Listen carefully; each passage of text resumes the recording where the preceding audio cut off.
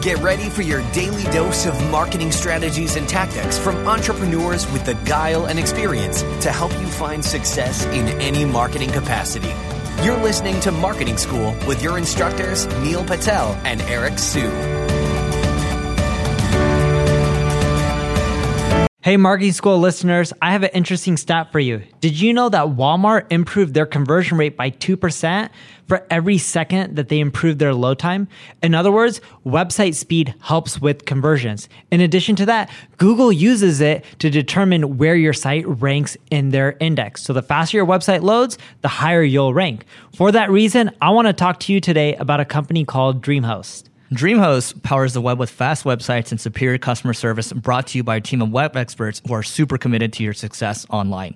We've worked with them to create a special offer just for Marketing School listeners. All you have to do is go to dreamhost.com/marketing school to learn more and get your website online today.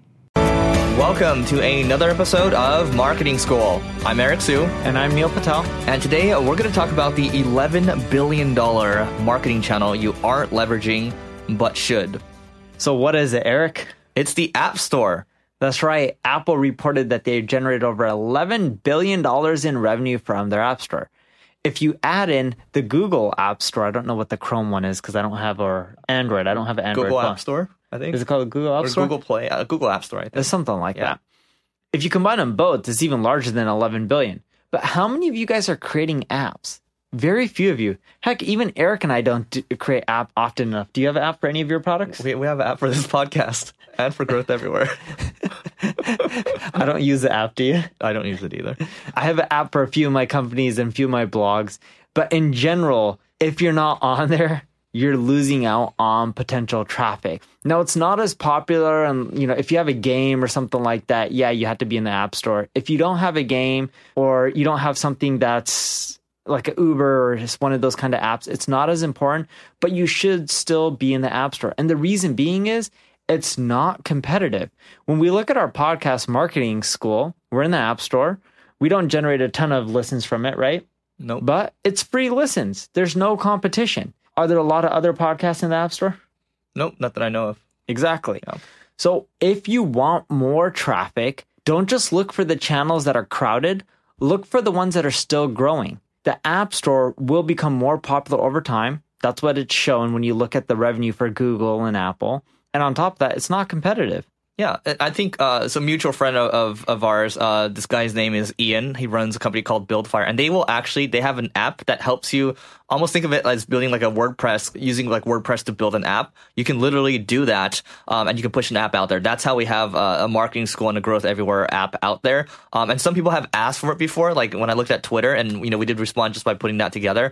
But it's the same thing as the same idea behind why we have an Alexa skill right now. It's because eventually it might take off, it might not, but it didn't take us that much time to put it out there in the first place. So why not? And I think another good example is there's a Google add-on. It's called Momentum, and it basically will show you the time. It'll give you a nice background. It's like, what's your focus for the day? It's like a productivity thing, right? He's got millions of users, and he's just figured out how to start monetizing it. This guy's name is Levi, I think. And another example is Panda. Like, I use Panda. It shows me a bunch of news from sites that I like Hacker News or whatever, or Medium. But when I think of these things, I look at them, it's like, man, it's not that hard to build it. This might be another acquisition channel where I just build like another tab thing, and then a lot of people are using it. So again, think about where your people might be hanging out, because if I'm looking for these new articles or trying to be more productive, it's very likely that, I can target people that are very similar to me. Eric and I have a spray and pray approach when it comes to marketing. We take all these new up and coming channels. We'll spend 30 minutes to an hour to see if we can leverage them. We throw something out. If it gains traction, we may go back months later and then put more time and energy into them. If they don't, then we just let them sit. But it's a really good model. If you have a marketing team and you have the resources, you should consider doing it. If you're a solo entrepreneur, you probably shouldn't spend any time leveraging the spray and pray model. But just go out there, leverage all the channels. Don't spend more than like an hour. Look for the tools like Buildfire where you can just create and start leveraging them in less than an hour. And then if it's getting traction, put more resources, time, and energy to make them better, so then that way you can build up your audience. But if it's not working, hey, at least you didn't spend much time, energy, or money on that channel. All right. So that is it for today. But before we go to singlegrain.com/survey. Just take 2 minutes out of your time to make this podcast way better for you. We really appreciate it. And we'll see you tomorrow. This session of Marketing School has come to a close. Be sure to subscribe for more daily marketing strategies and tactics to help you find the success you've always dreamed of. And don't forget to rate and review so we can continue to bring you the best daily content possible. We'll see you in class tomorrow, right here on Marketing School.